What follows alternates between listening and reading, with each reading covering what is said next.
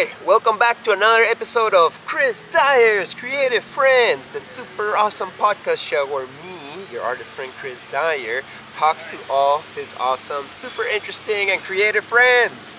Today I'm in Suwannee, Florida for Halloween Festival. It's pre-production time. I'm painting some murals. But while I was here, I interviewed my good old artist friend Anya Amador, who is the director of Mural Maze, the section of this festival where my mural's at.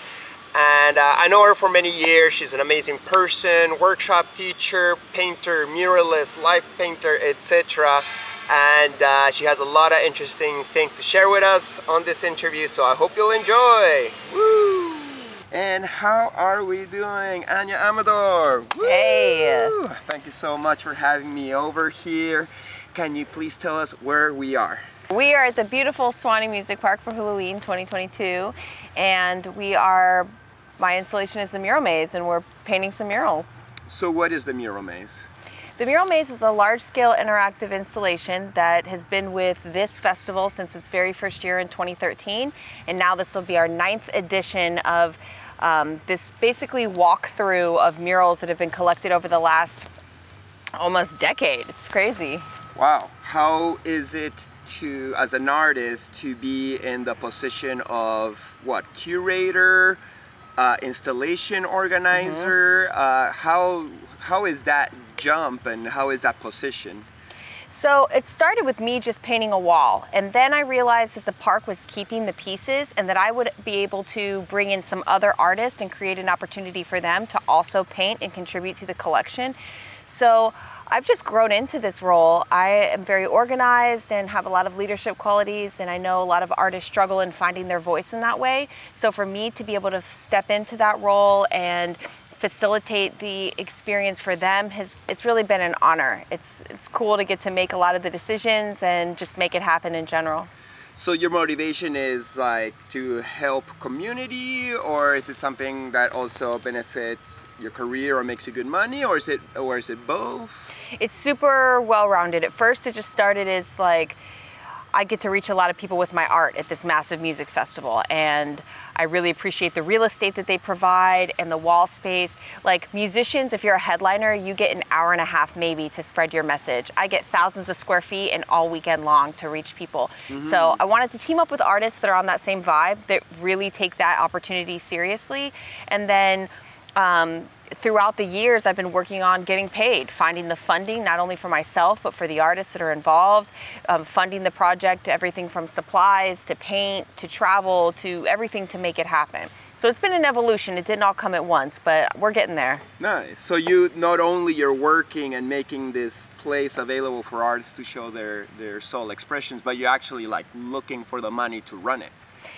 Yeah, it definitely takes a lot, because the festival, when you have to build value in what it is that you bring to the table, you know, so the fact that my crew knows how these pieces go together and everybody, it's, at this point, it's a well-oiled machine, you know, we're in the flow, but it took time to get there with like just building a crew and a team of people that were dedicated to the project and willing to come back, and also new people that are willing to learn and jump in.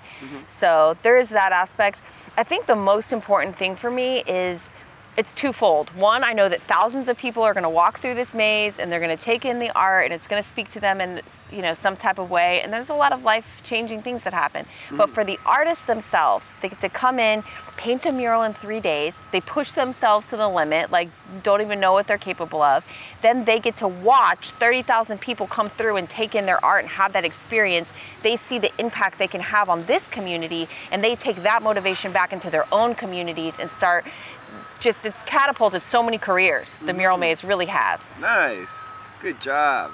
Thank you. Awesome. So Anya, we are in Florida right now. You live in Florida in the Tampa Bay. Are you from Florida originally? Yep, from Florida originally. I've lived here most of my life. And which parts? Yeah, I grew up in Orlando. I was born in Tampa, then did middle school, high school in Orlando. Then I went to Florida State University and then came back to make Tampa my home base. Okay. How do you like it out there? I love it. I love being by the water, and I don't get to spend too much time at home, but that's a great time to ground back in and get settled when I do have the time off. Right. How do you like Florida in general? Like, I just moved in, and some people are happy for me. Other people are like, Florida? Like, Florida gets a bad rep sometimes. How do you like it? So there's a difference between like the typical Floridian, right? And then just like living in Florida. So I haven't always identified with some of the characters that have come out of my state. But overall, I've appreciated some of the politics, and there's a lot of benefits to living in this state, I would say. Nice. Well, I'm happy to have joined the Tampa Bay out there in St. Petersburg. I got one weekend. How is the art scene in Florida?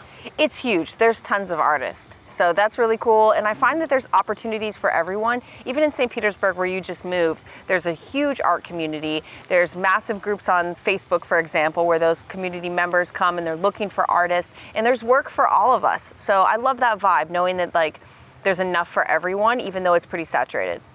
Yeah, totally. Well, so far, just from moving in 1 week, I've had tons of artists that I didn't know about, like, hit me up and be super welcoming and friendly. And it seems like there's a little bit of a art scene without being too sceney and like, oh, you're a newbie, you're not coming in. And they're like, hey, join us, let's make something beautiful together. Yeah, absolutely. A lot of collaboration that happens there too. And there's mural festivals and, you know, all kinds of art things that go down. I don't get to do as much at home as I want to, and I think that that's my goal for next year, is to ground back into my own community. Yeah. Do you look forward to a time where you're less pulled all over the place, so you can just be at home and do some studio work?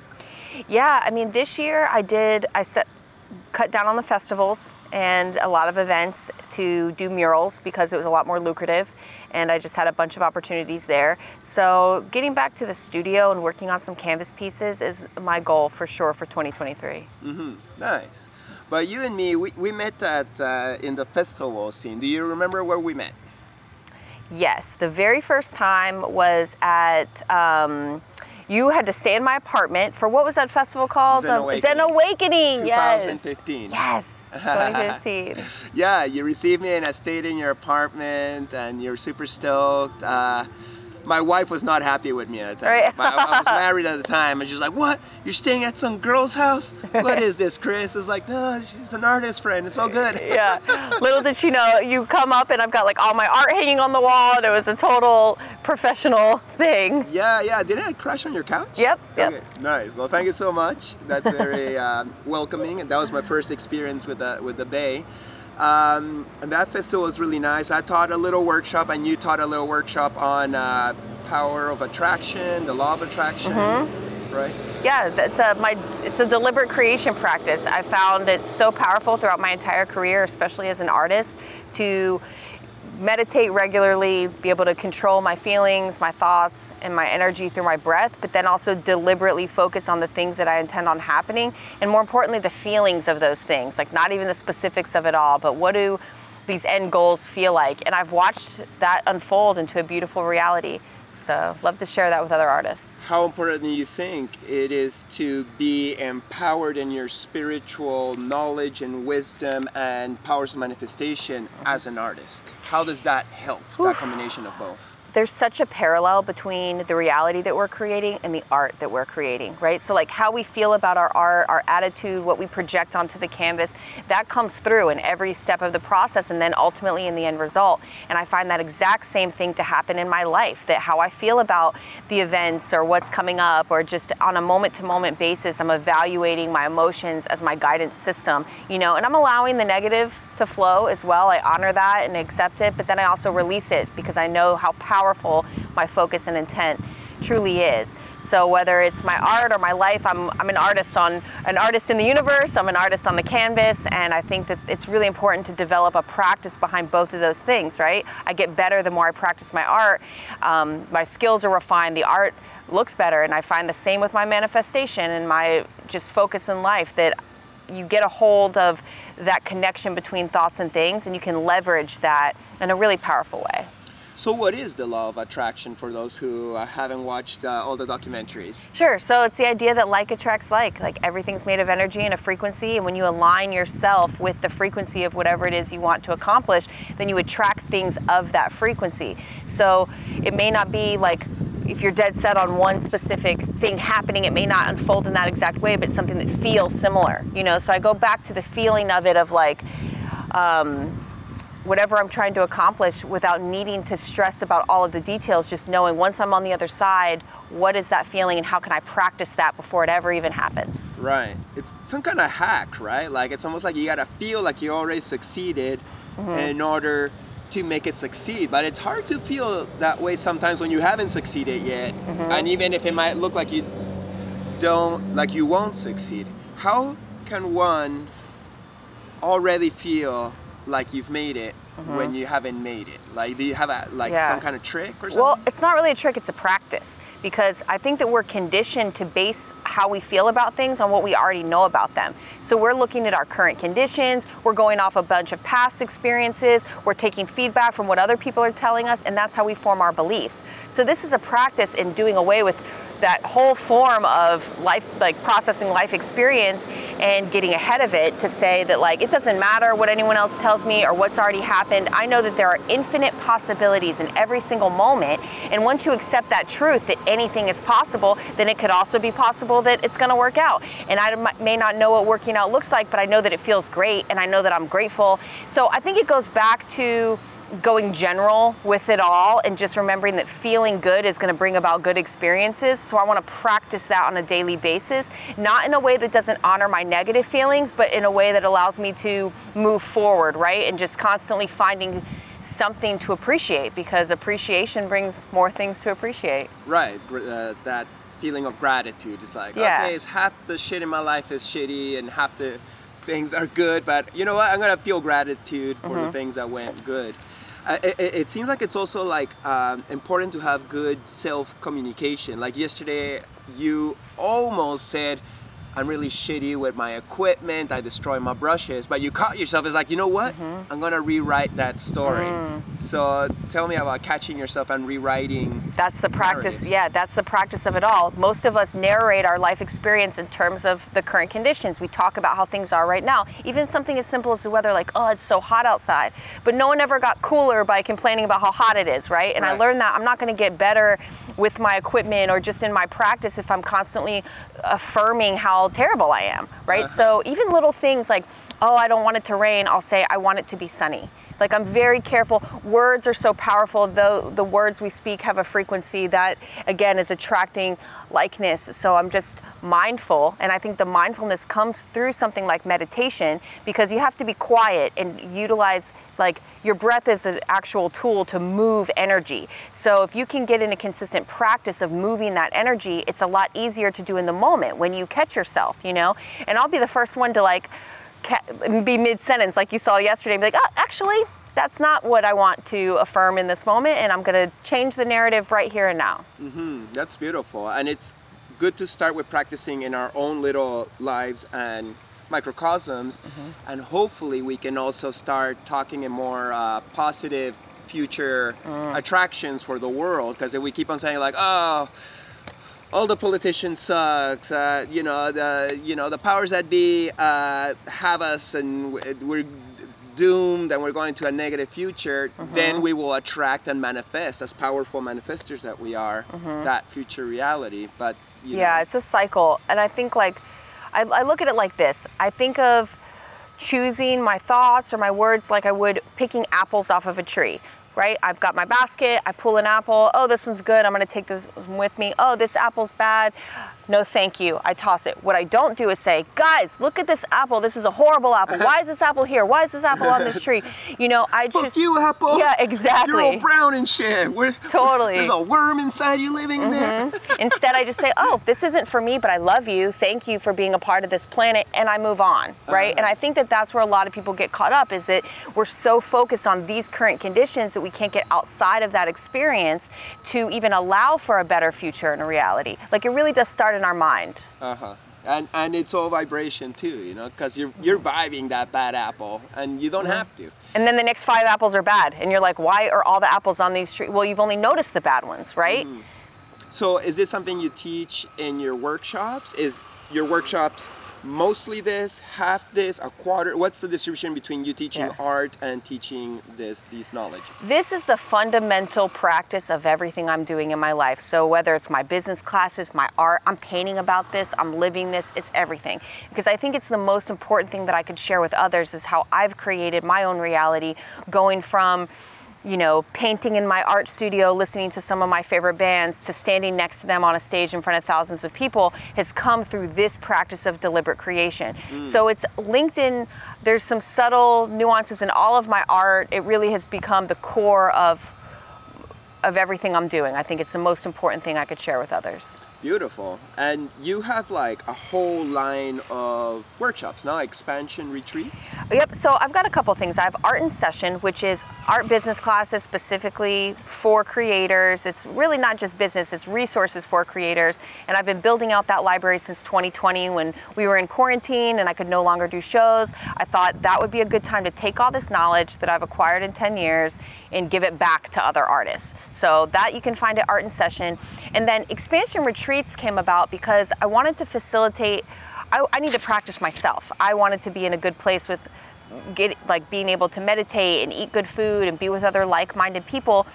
So I said, let me create an experience for myself and others, and then I started teaming up with other facilitators that bring a lot of knowledge and activities to the table that can help bring about these transformations, so sometimes it's gradual. Sometimes people just need to get out of their same scene every day and go to a remote place with like-minded folks and do all the things, right? Meditate.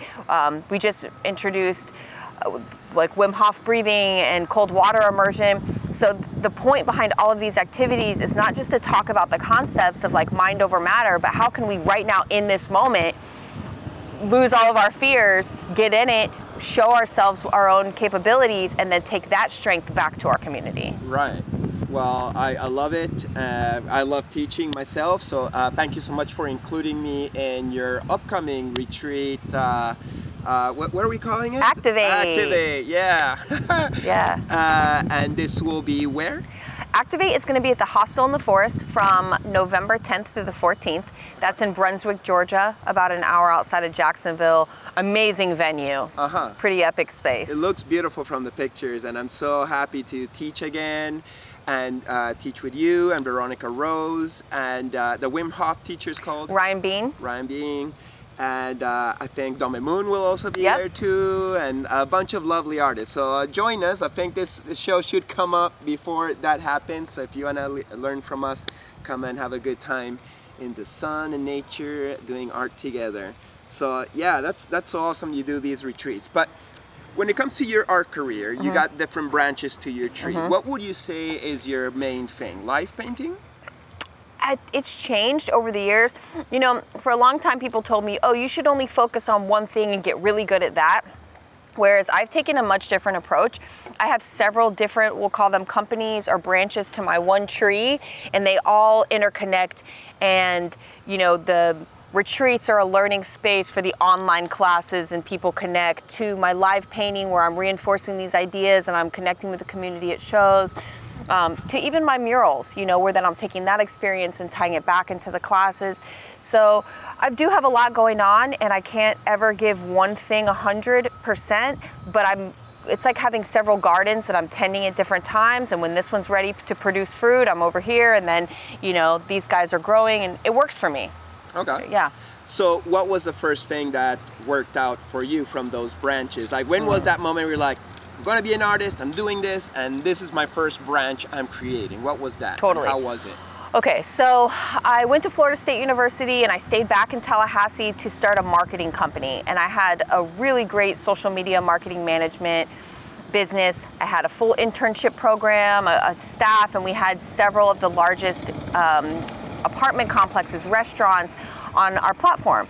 And through that experience, I'm learning the ins and outs of social media. It was kind of at the brink of when things started to take off, so it was hard to get those business owners to fully wrap their head around the return. And I just got to a point with it where I knew it's not what I wanted to do forever. And oddly enough, some of my interns brought the owner of a giant LED Ferris wheel to one of my art shows. He needed a website and a full brand for this Ferris wheel. I end up pushing all my clients off my platform. This is back in 2013. I go on tour with the Ferris wheel, and for the first time, I'm attending major music festivals. And I created the brand Wally, the Wheel of Lights and Inspirations, and all of a sudden I had access to thousands of people at these festivals that I didn't even know existed. And through that, I saw other live painters and the ability to reach people with my art. So I kind of knew that I wanted to get involved with large-scale art installations. And this is also where I met my now business partner, Christopher Morphus.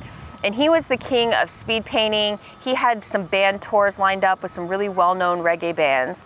And one day, actually at this park, Swanee Music Park, we were painting next to each other. We realized, hey, you're a fast painter, so are you. We could do this together and create a whole line of art that would be created from start to finish at concerts. So that's where Anamorphosis Art was born, kind of all around the same time. And Chris and I traded tours. He did half of my Ferris wheel tour, and I did half of his band tours, like that first year. What does that mean, traded? Traded, meaning like he shared his dates and you shared your Yeah, dates? like I already had a full lineup, and so did he, and we kind of combined to be able to create this collection. Mega lineup. Yeah, it was crazy. And we were touring like new city every day, 10,000 miles in every 3 weeks, new painting every night. So I went from like painting these large scale murals with spray paint, a completely different part of my brain, to multi-million-dollar stages on these little canvases, and we've gradually gotten bigger over time, but I had to learn the ins and outs of that business, of being a professional live painter. And it's a lot different than like setting up your easel at a music festival and you may or may not work. This is right next to the band, the whole crowd is watching you. You are creating a piece that they don't know what it's going to be, right? So to them, this is awesome. And to me, I had to get over my own ego and my experience in the moment to say, if they're loving it and they're present, then whatever happens in this time period is what it's supposed to be, and like, let that go. So I learned so much through my tours with Chris. We're going on almost 10 years of creating Anamorphosis Art together. Sick. And thank you. Yeah, it's awesome. We've gone our separate ways in a lot of ways as well, but we always come back and add to that collection because it's meant so much to us over time. So long story short was that I was in marketing. Through these opportunities in the festival scene, I met other painters, and I was able to branch my career into some side projects. Right, that's awesome. I want to ask you a couple questions about this. First, this is a very stupid question, but what is fast painting? I guess by definition it's painting fast, but like how is that different from other live painting? Sure. What's the rules, what the parameters? You got to start with a blank canvas. What's your limits? There really are no rules. We like to do it from start to finish from a blank canvas. When there's two of us, we can cover a lot more ground at one time, so it was good to do it that way, and we have a really good flow. Speed painting for me is working from back to front. You're not like putting foreground images, then you have to paint over. You don't have the same flexibility in the studio, so you really want to get layer by layer. You want to use paint that dries very quickly so you can move on to the next layer. I go into those live paintings, even if it was like an hour before we went on stage, we're meditating together, coming up with a concept and making a quick sketch. These aren't freestyle things, because then you're a lot less likely to reach your end goal if you don't know what that end goal is. Right. So it was a lot of training in conceptualizing and executing within a time frame. And the more we did it every night, we have hundreds of paintings together, the better it got over the years. Yeah, that's awesome. Yeah, there's no room for like standing back and looking at like, precisely. It is working out. When the crowd's like, whoa, and you're just like standing there, it would break the flow. And everything from like having everything clamped to my easel so that there's never a point where I'm bending down and looking for my supplies, or like everything's just right there so you can get it done, What performers have you performed for? Oh, wow. I have toured with Slightly Stoopid, Revolution, Iration, pretty much tons of bands in the reggae scene. We got to open for Modest Yahoo, like as an actual act, where we did a painting from start to finish in 30 minutes. And it was just us center stage with like a mix that we made. Oh, wow. Yeah, and that was really cool to get really treated more, not just like a sideshow, but like our own thing. Right, which I think, is very feasible. Artists really are as good as musicians in their own way. Yeah, but you see, nobody was doing that. I mean, people were live painting, but not like this, like full-on tours. So when we approached these bands, we were groundbreaking, and we came in showing, like, I knew that I'd be paving the way for every other artist that ever went to that venue and asked if they could paint again. So to me, being clean, fast, professional, on point in all ways wasn't just from my experience, but for the entire industry of live painting, that together we could start showing that we can handle this, that there's a lot of value in what we're doing, and that it's going to be okay on multi-million-dollar stages. Right. the difference between a live painter that's up on stage for a couple sets while the music's playing in the eyes of thousands of people, and a live painter that's perhaps behind the crowd, kind of like just chilling all day, all weekend? Are they both live painters? Is like there a difference or terminology, different vibe? How you see it? They're both really important. For me, it's not about quantity, it's about quality. So I know that the connections that I'm making when I'm off to the side and maybe half of the people even know I'm there, I have made just as much of an impact in those scenarios than I do on the stage. When I'm further away, like let's say I'm on the stage, I want to paint a big piece with a big image that can be recognized from anywhere, and then there's some fine details. So I would say that my approach is a little different depending on where I'm going to be placed and how I'm going to be reaching the crowd. But I take both opportunities very seriously. I know for a lot of there's a stereotype with live painters in the scene that they just set up an easel and walk away. That's cool, but that's not really my vibe. I want to be, if I'm going to be present, it's not just to paint, but it's for every connection to come through that I can encourage somebody else to go home and make art, or they could be inspired. Or how about just focused with me in the moment, not thinking about yesterday or who's president or what's for dinner, right? They're right there with me while I'm painting, and that's invaluable. That point of focus, as we've been talking about this whole time. That's hilarious that you're saying, an artist comes, puts up an easel with a painting they've been working for a couple months, and then just kind of chills. I've seen that some artists do that, and I'm always like, how come they're not painting? They're supposed to be painting, just chilling and being Mr. Cool Man. Right. And I think that I'm not hating on anybody else's process or style. I just think that we as a community are trying to build value in the performance aspect of live painting. And if you're not performing, then we lose that, and a lot of venues don't want to pay artists to come because they think that you're just getting free exposure to stand around and display your art. Whereas I've made it more of a performance that I'm contributing to the overall show and really tried to build upon that aspect of live painting. So do you, if you're just setting up, but it's not really a performance at that point. A couple more questions about the Anamorphosis project. So you've been working with Christopher Morphous, which is a powerful and interesting character, very rebellious and strong. And you guys are the only painting couple that are not actually a romantic couple. He's married, he's got a family. How's it been working with Chris? I could imagine in 10 years, there's been moments where you guys probably had disagreements and issues, but you seem to keep on trucking forward. Yeah, so I'm glad we're touching on this because I think a lot of artists are scared to collaborate for a variety of reasons. There's a lot of ego that comes into creating art. And what I found through the Anamorphosis Art collab is it's not my painting, it's not Chris's painting, it's ours, it's the crowd, and allowing whatever happens to unfold and not getting too attached to anything in the moment is huge. And then I've taken that non-attachment back into my own personal life, so I encourage every artist out there to try it. Are you gonna have the same vibe that we have every time? No, and that's why Chris is one of the only people that I paint with like that on a regular basis. But it does require open communication, organization, cooperation from all of our families and people that want to allow us to have this opportunity. Right. And it was always something way bigger than us. We knew that what we could do in a short period of time was incredible and that people would be moved in a live setting. And I wanted to do that as much as I could, and then to have this beautiful collection of art created from that over the years has been it's insane to have seen it unfold. Not always easy to work with other artists, but definitely something that's really important if you want to grow as an artist, to get out of your comfort zone and to try it. And my biggest tips for collaborating would be, number one, communicate. You got to talk about it. People were okay, we're just going to go for it on the canvas and see where it goes. Usually goes poorly, and that's because somebody's painting over something somebody did, someone didn't know this was your idea, now this and that. If you make mock-ups and sketches going into a collaborative piece, everybody's on the same page, and you're a lot less likely to have those disagreements midway through, right? That's one thing. Two is to let go of those attachments. Decide right then that you're going to create a bunch of paintings on your own in the studio, and this painting is unique to this time, so let it be that. This doesn't need to be your painting in your studio. That's why it's a collab, So I think you just have to establish that understanding and then some boundaries. Right. And then it works. I love collabs, but I only like collabing with artists who are my friends already. When they're not my friends or I haven't vibed with them, it's really hard for me to connect with their energy to then make it flow properly. Totally. Yeah.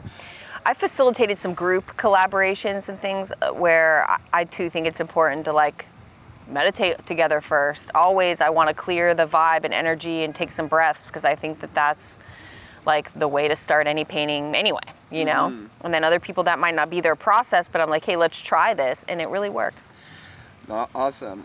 One more question about this collabo project with Christopher, because he's a man, you're a woman, and there seems to be a battle of the sexes, or really the battle of everything on planet Earth right now. But how is your observation, especially as somebody working so closely with a man, as a woman? Teach me, what's the difference between a man life painter and a female life painter? Is there a difference? Is there an advantage in some ways, disadvantages in other ways, or it's your own power and strength, regardless of your vessel, that makes the difference at the end of the day? You know, it's a good question. I think that we all do have to find our own just voice as artists that has nothing to do with the vessel, as you described. What I found in this collaboration is the balance of the masculine and the feminine was really powerful, and at times people connected with me more through our painting or connected with him more through it. And there might have been people that like would have never approached me, for example, to have a conversation because they didn't know if I was with somebody or if that was okay. And something about Chris being nearby was like, oh, this dude, you know, even if they assumed we were together when we were not, it created like they were comfortable to approach and to have a conversation. So in a lot of ways, as a single person, that worked to my disadvantage, but I think like our friendship came through first and foremost, and it actually made us just more approachable to have that balance, you know, there present. I think that as individuals though, that it doesn't matter, you know, it's a highly dominated male industry, you know, there's a lot of male artists. So as a woman, I just speak my truth. I let that come through in my art. I show up just as hard, I work just as hard, and I've really paved the way for myself, and I hope other females that, you know, just for people in general, I think we're getting to a point now where there's less of an emphasis on gender and more of just, the, you know, the individual, and we have to like own that no matter who you are. Totally. I like that. You know, less emphasis on gender. I find like when I'm painting with a female friend, she gets talked up more than me. Oh, really? I don't know. I guess people are less intimidated, or I personally always find like women friendlier than men, or at least you know, if you had to generalize it. But okay, so you just mentioned there's less female artists, which I don't understand, because I would imagine a female, since it's a sensitive individual, at least generalized speaking here, is as good or better than a man in making art and has more flow and expressing their emotions. Yet there's more male painters. Like even for the show, I would love to have like one male, one female each show, but in general I know more male and try to include my girlfriends too. Why is that? Is that less girls are encouraged to join, or you know, I really don't know. I think that maybe I look at the collectives that are out there that are male dominated, and I think there's a vibe, like an edginess, a sharpness to the work itself that they want to keep consistent, possibly. I know for all of my projects, it's super balanced. I'm actually half and half this year in the mural maze, and really everybody's welcome. So I think part of it is just initiative. We have to find people, artists in general, have to find the confidence to put themselves out there. And maybe there's a lot of women that say, I don't want to apply because I know it's, you know, dominated in one way, or whatever the case may be. I think that we just have to break past those stereotypes by showing up. You know, just you got to apply. So I don't know if it's just not enough people showing up to hold their own, or, you know, where that imbalance initially came from, but I do see us breaking through that, for sure. And as a curator, I make it a point to be very accepting of everyone and just try to have a balance. That's awesome. As a man, like I can miss out on perspectives and things that I just don't see. Like I could never imagine somebody be like, oh, she's a girl, don't let her in the gallery. Like I'd be like the opposite. It's like, hey, everybody loves girls, you know, like, and let's have more of them around. Like it's a totally different energy. It's a lovely energy. Like I always love it when, my friend girls show up for a jam and balance out the whole equation. If it's all dudes, I'm bummed out. I'm just like, Yeah. But not that I don't like men either, but... Yeah, I think artists in general just have to go for it, and like maybe that's the problem, is they're really not applying. I don't see a lot of, I will say, like in the music industry that I was painting in, that is heavily dominated by males, and I felt a little like I had to prove myself in some ways, or show that I'm here to paint, I'm not one of the groupies behind the stage, or, and maybe there's a little bit of resistance there, or some stereotypes or expectations. And I looked at that as like a positive challenge. Like, please let me show up, work really hard, paint a badass painting, and then you'll see what time of day it is, Yeah. But I never let that hold me back. Right. Well, good for you. You're like a super badass, strong woman, and I know, I was gonna say I hope, but I know that you are spreading your fire to other female artists that need to get out there and do their thing without any fear of anything. So talking about this female empowerment, you're part of the Visionary Muses project. There's been a few Visionary Muses that I've interviewed on this show, but I always like to hear the perspective from individuals. How do you see that project? I saw you actually last time I saw you was in Denver at the Freda opening exhibition that then continued over to my house party, and I had a ball. I was like, all these beautiful painters coming together, super shanty, good vibes. Yeah, I totally. loved it as somebody who was watching. It was so powerful. The intent of the project, initially where we were painting each other, was so special, because it's like, we don't always see ourselves how other people see us. So to have the opportunity to bring someone else's portrait to life that depicts all of their energy and is just really like infused with the character from a perspective of another person, it was really moving, to see myself painted by one of my favorite artists, Olivia Jane, in this like magical scene. She really captured my everything, my pain, my love, my focus. It just was like all in this one painting, and I was like, wow, like I don't see myself like that always. So I think in general, we have motivated each other to just see ourselves in this beautiful light that we are all in, and it takes sometimes coming together as a collective like that to facilitate that experience and to encourage one another. So I absolutely love the Visionary Muses. I'm excited for this next round. This year we're painting, so the focus for this Visionary Muses 2023 is the new earth. And it's not necessarily like painting one another, but bringing our visions of what the future looks like together, but also honoring the divine feminine. So that'll be really cool to like see how it switches up. And I think just anytime we can get together and lift each other up, it's really important. That's awesome. I love that initiative as much as I feel incredibly left out. But that's the thing, is that I feel like there are tons of men's collectives, and I know that all women show is the first time that it happened at Freda, for example, in a really long time. So it's not about excluding anyone as much as it is like providing opportunities to lift one another up, and I feel like that exists for men as well. Yeah, I know. Cool. Why don't you start a men's collective? I don't know. I think because the world's so dominated by men, if we did like, hey, men's only club, people be mad. But like, I just want to be like everything's everything club. That's my vibe. So this is supposedly visionary art, since it's called the Visionary Muses. What's your definition of visionary art? As an art movement? Is it a scene? Is it, how do you see it?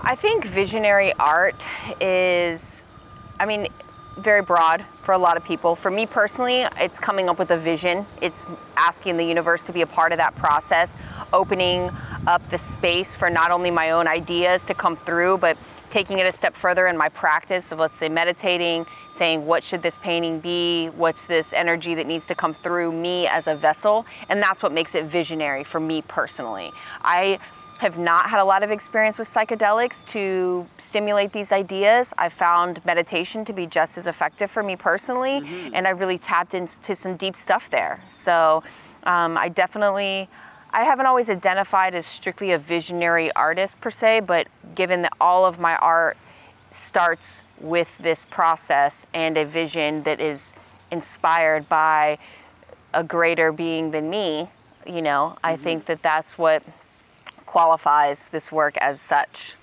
Nice. Well, I commend you for being one of the visionaries that doesn't need psychedelics in order to find their visions. You know, I think we need different paths to the Most High, and no disrespect to plant medicines and psychedelics. I indulge when the time is right, but to be able to reach that through natural practices like yoga and meditation, or even ice baths, that's also that's harder. Anything's a practice, right? It's tapping in. So the more I do it, the easier it is to get to that space of clarity and to allow those visions to come. So I just try to keep up with my daily practices, and then when it comes time to create art, you know, to make that a priority. Sometimes I want to jump right in. I'm like, I got a fresh canvas, let's go, you know, but I know that there's so much more to this experience than just the art that's going to be created. And the gift that I have, I want to share it in collaboration with these beings, you know, that are out there guiding me. So I want to bring them into the process from the beginning and make it more than just a painting. Like, art for art's sake is cool too. I love all kinds of art, but when it comes to the word channeled is like kind of has some connotations there, but I do feel that that's what's happening, that we're all vessels and we're allowing an energy to come through and bleed onto the canvas. I think you're either channeling your mind or your soul or something else, but something's transferring through you. So I don't think it's a bad term, but I totally understand why it's like, you know, sounds pompous. Or woo-woo, right? People, and same with the law of attraction and stuff. People just feel like it's like magic or something, right? But there's actually tons of science behind us being conduits and how energy works and us as these vessels. So I've been trying to tap in more to that, to be able to articulate what's happening there energetically in a way that can help bring those like science minds to an understanding without it sounding like some kind of hocus pocus. Well, everything's opening up. People's minds, little by little, are opening up. Same with psychedelics. Before I was just like, that's a drug that will destroy you. Now, you know, there's lots of science that's saying like, actually, that was the medicine that we needed to heal all along, and we pushed it away.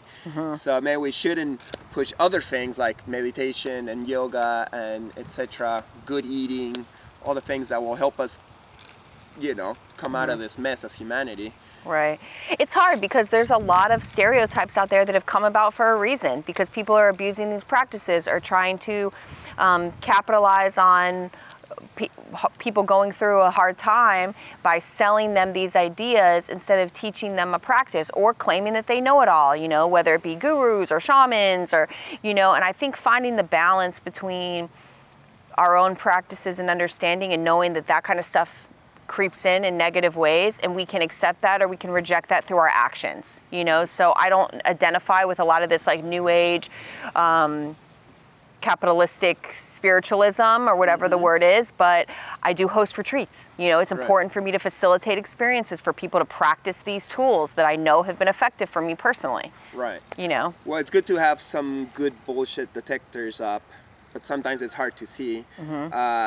Perhaps some people might think that we're also selling snake oil of some kind, but you almost gotta kind of like experience it and see if it vibes with you or not. Well, that's why you do this, right? Is you do these interviews so people can get like more of an idea of who we are as people. And I just try to practice what I preach. I try to live my best example, because actions speak way louder than words. And I'm not here to push my truth on anybody else or my way of life. I'm just doing me, and it's working, and I'm living my dreams as a professional artist. And if I can share that with someone else, then so be it. Well, it seems to me like you just want to help. You know? You want to help others as you've helped yourself, and you live a blessed, abundant life that you've attracted to yourself. Talking about attracting awesome things, please tell me a little bit about these new TV shows you're going to be participating in. Oh, wow, it's so exciting. I really can't say too much because it hasn't been released, but I was invited to participate in like a town revitalization where I got to paint a mural, and that'll be released on Bravo next year. So that's really cool. And I think that like these opportunities to go more mainstream have come about because of the content that I'm creating. I'm painting large scale murals, I'm getting time lapses of my work, and then I'm sharing that on the internet. And through those things going viral, my reach has extended, and I'm creating more opportunities for myself on national television. Mm-hmm. Does it scare you at all to get too well known or popular?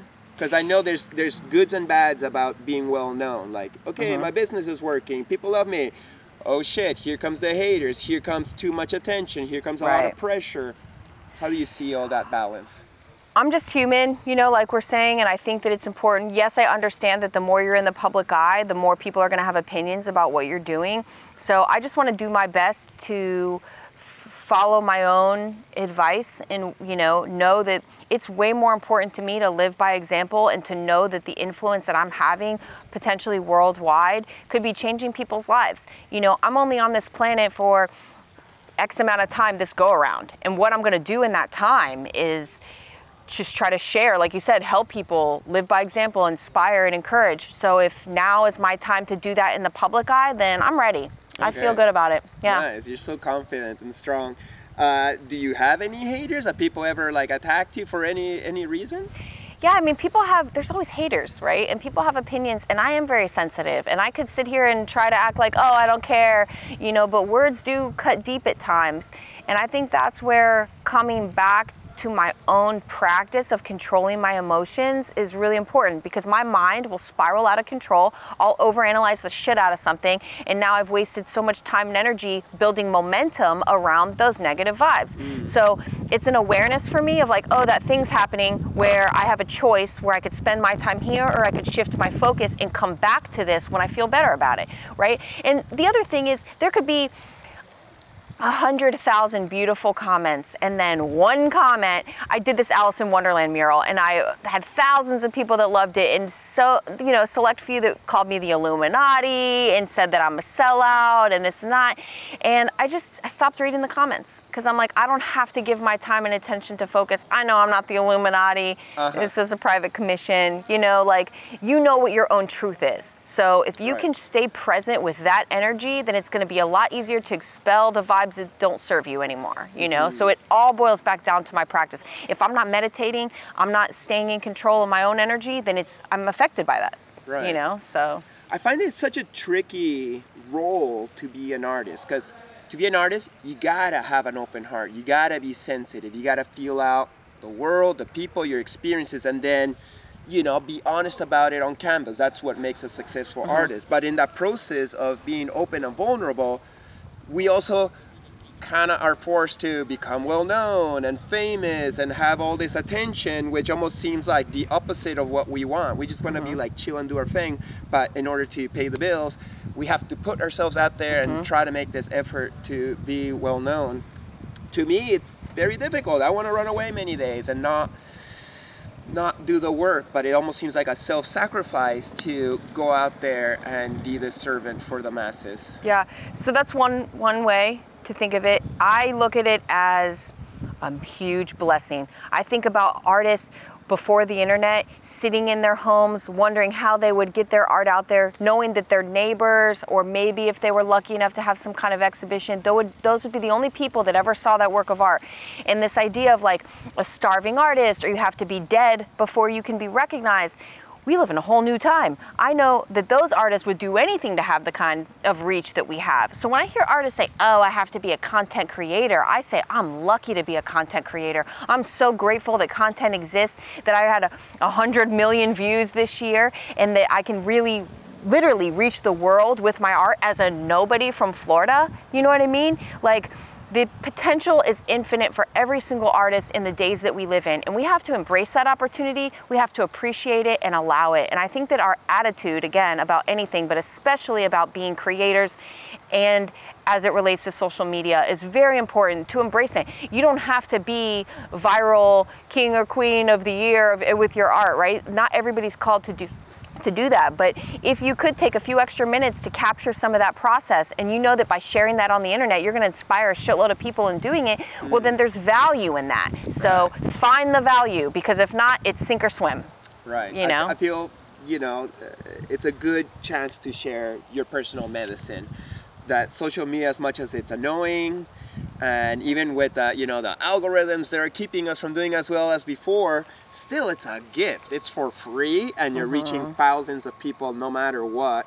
And reaching one person is good enough. Quality over quantity, 100%. I may not have that many views, but I know I received 10 messages off of some little, thing that didn't even reach that many people.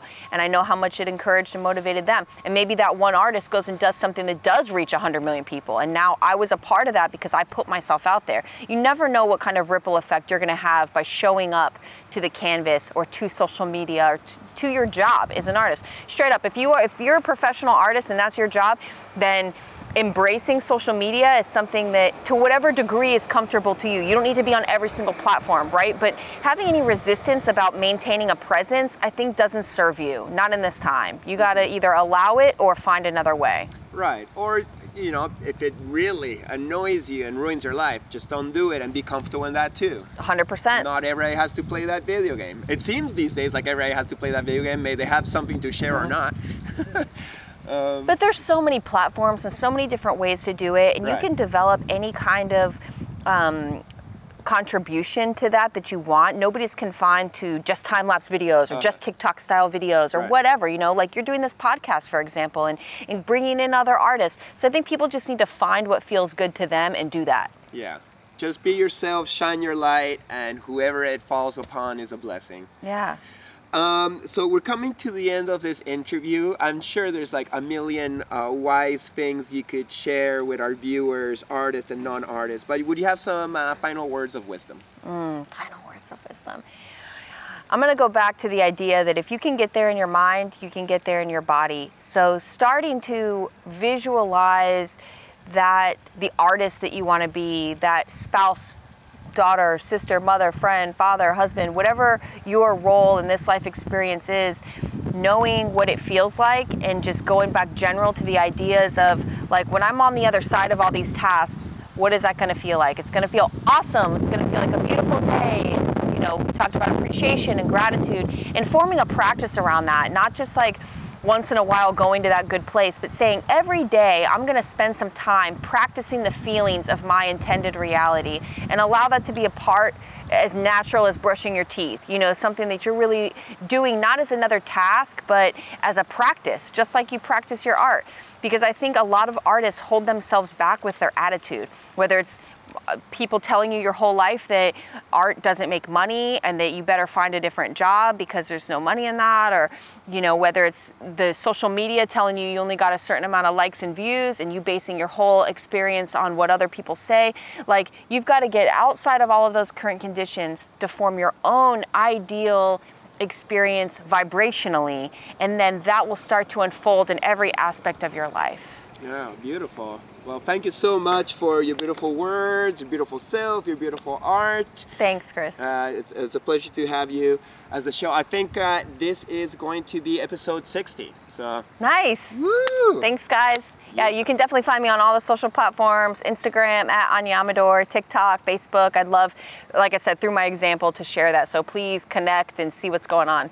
Niceness. And thank you guys for watching another episode of Chris Dyer's Creative Friends. Please make sure to press that little like button and subscribe and the bell thingy, and you can comment about anything you heard on this episode and maybe even share it on Facebook and let other people know about this conversation.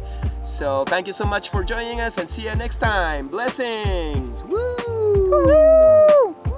Next episode, my guest will be Chris Markovich.